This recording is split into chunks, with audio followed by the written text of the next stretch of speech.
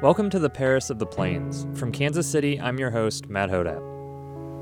I hate using the word delusional, but really, in my thinking, I was delusional. I was just gone from reality. Started having racing thoughts. It was almost like I was God. You believe extraordinary stuff about yourself because you feel extraordinary. Have I been asleep? No. Have I been going? Yes. But when Alicia was going down, there were no words. There just were no words. So Kevin Bryce is a documentary filmmaker from Kansas City. His 2012 film, We Are Superman, explored the after effects of hypersegregation on Troost Avenue and a movement trying to transform it from a dividing line into a gathering place. What the DSM-5 says about bipolar disorder is a guide now, but I contributed to writing what it says, and I've seen the enemy, and it's us. His new documentary, All These Flowers, investigates bipolar disorder through the stories of 6 people who have been diagnosed. And so they call it bipolar, and then they create this thing called the mixed episode. So what is it? Is it bipolar? And are you bipolar? Yes, I am diagnosed bipolar. So you evidently on medication, so you're doing well. This is a story of his personal journey through the making of the documentary, and a narrative about how people we touch can change our lives. This is Kevin Bryce.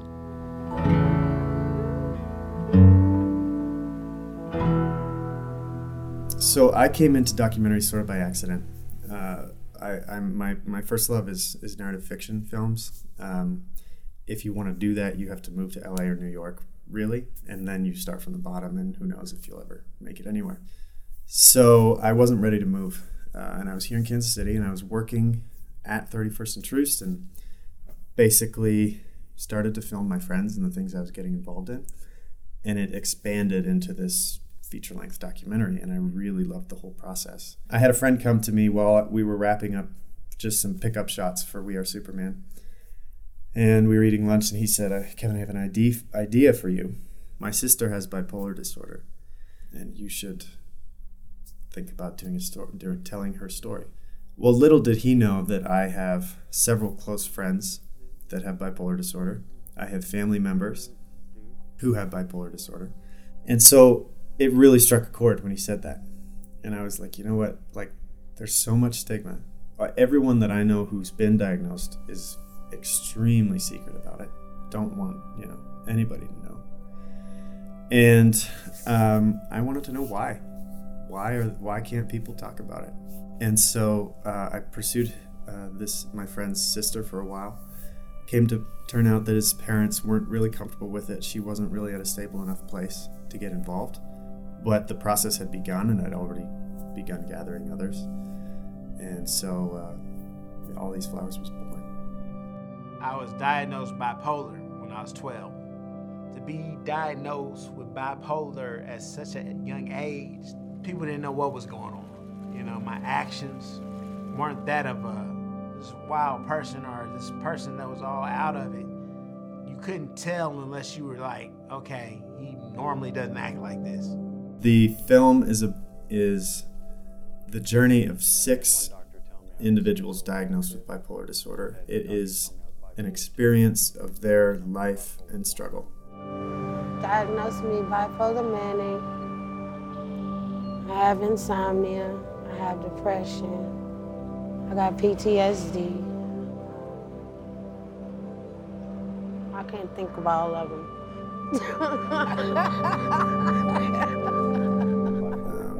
The film seeks to define bipolar disorder, but what I found is there's not a clear definition.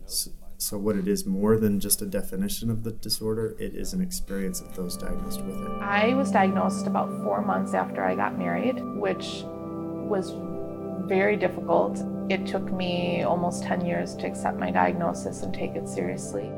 Their surrounding communities, their counselors, therapists, they all come from different treatment strategies. Some refuse meds, some have tried natural routes, some have tried small doses, some are on very heavy doses of different medications. Some are more depressive, some are more manic. A bipolar person, they experience the human condition with a greater sensitivity. And so something that is a minor, like, a minor smile or a minor down to someone else is a great up or a great down. Because they're operating on a different level of sensitivity to the normal human condition. So to say that it's an error in the brain, well, I don't know about that. So, coincidentally, I have bipolar disorder in my family, so there's the genetics in there. And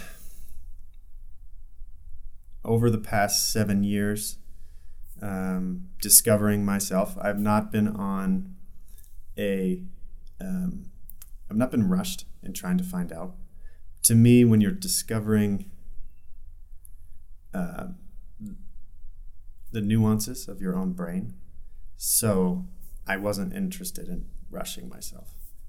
So this film was very much a personal study on myself. And the day I finished principal editing was the same day I was diagnosed by a doctor with bipolar II disorder, which is a disorder that leans more towards the depressive side than the manic side. Bipolar I leans towards the manic. Imagine that you could feel that 2 + 3 = 7. Imagine it, though you looked over and over again at the equation, it didn't seem right that 2 + 3 = 5. It seems like you have a special insight that it equals 7, and somehow you know deep down inside that it really equals 7, and that this is all a lie, that this whole 2 + 2 or 2 + 3 = 5 thing is a lie, you know? And so deep down you know that it really equals 7, but you can't prove that to anybody else. But they're all in on it, you know, accepting that it's 5, and that, you know, they can prove it objectively, and you know what I mean? But you feel, you know the truth and that it's 7. You know, that's what you're battling with. For me personally, my 7, my phony answer is feeling like I'm a complete failure. And I just do everything wrong. That's my fake thought that becomes in my early 20s, took a very firm grip on my reality. And, you know, almost commit suicide a few times. That false thought doesn't have nearly the strength that it used to have. It comes. There are trigger points when it will come during those couple months of the year. But it only ever takes hold for a couple days. I was given medication, which it's classic for someone who's been diagnosed to go off of their meds at least 4 times before they finally accept what they have. I myself have accepted it. I went through the years of figuring it out before I was going to get the diagnosis. But I lost my health insurance. I'm a Canadian citizen, and there was just an issue with my paperwork through the healthcare.gov stuff, the disaster of their online stuff. And so I had to send paperwork 2 times, the same paperwork twice. Both times it got lost. I just recently found out that I could re-enroll, so I tried to re-enroll, and they said you have to send the paperwork again, or we can give you an exemption. I was like, just give me the exemption. I've tried literally for a year. So I was prescribed Lamotrigine or Lamictal, which is like something like $2 or $3 a pill. It's like very expensive. I believe that through a very healthy childhood that I've had, and through a very healthy support network, I can do it. And I'm not extreme. I'm more, if there's a spectrum, I'm like somewhere past the middle. So I've been able to manage without the medications.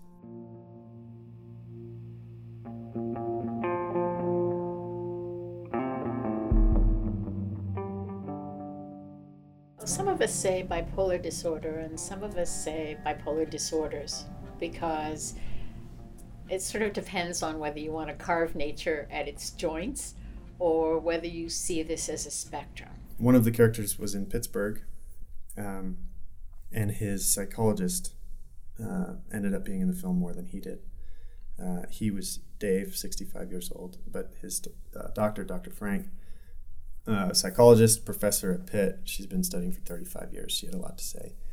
Her interviews for me were so fascinating. And I think many of us do see the bipolar disorders as a spectrum that runs from very seriously impairing disorder that includes periods of psychosis during mania through, maybe it's not even fair to say milder conditions, but different conditions that don't involve any psychosis, but severe periods of mania where the person is very overactivated, may exhibit very bad judgment in many areas of their life. We're talking about inability to work. We're talking about behavior that leads to trouble with the law.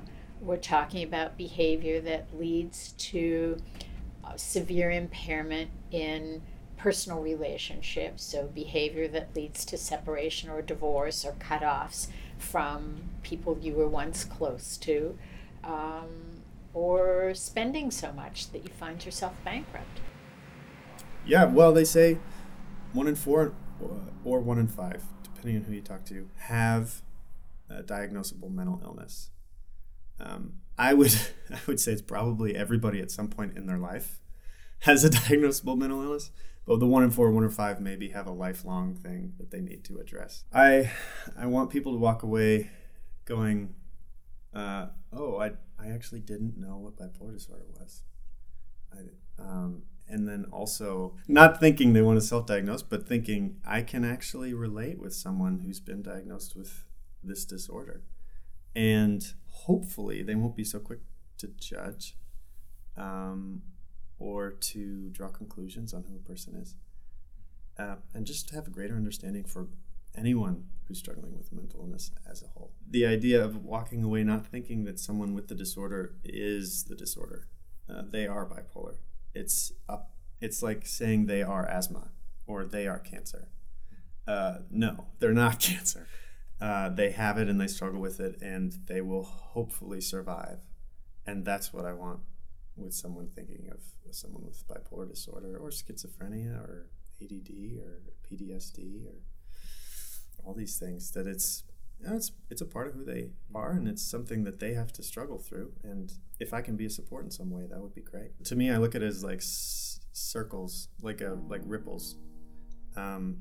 You have the person who's diagnosed and that person needs a strong community around them. And when I say community, I mean mainly like 3 or 4 people that are backbones for them. In the film, you see moms often, but wives, husbands. Sue is the wife in the film. She's a strong voice. Donovan's mother, Burnett, is a strong voice. But then Burnett and Sue, this is another point in the film that I couldn't get to, they each have a circle of 3 or 4 people around them. Burnett has 4 sisters. Sue has a daughter and a son. And then again, you can probably go out one more further that I didn't research. I'm sure the aunts have people around them. And it's like all of this network is supporting Donovan and David and Bonnie to recover.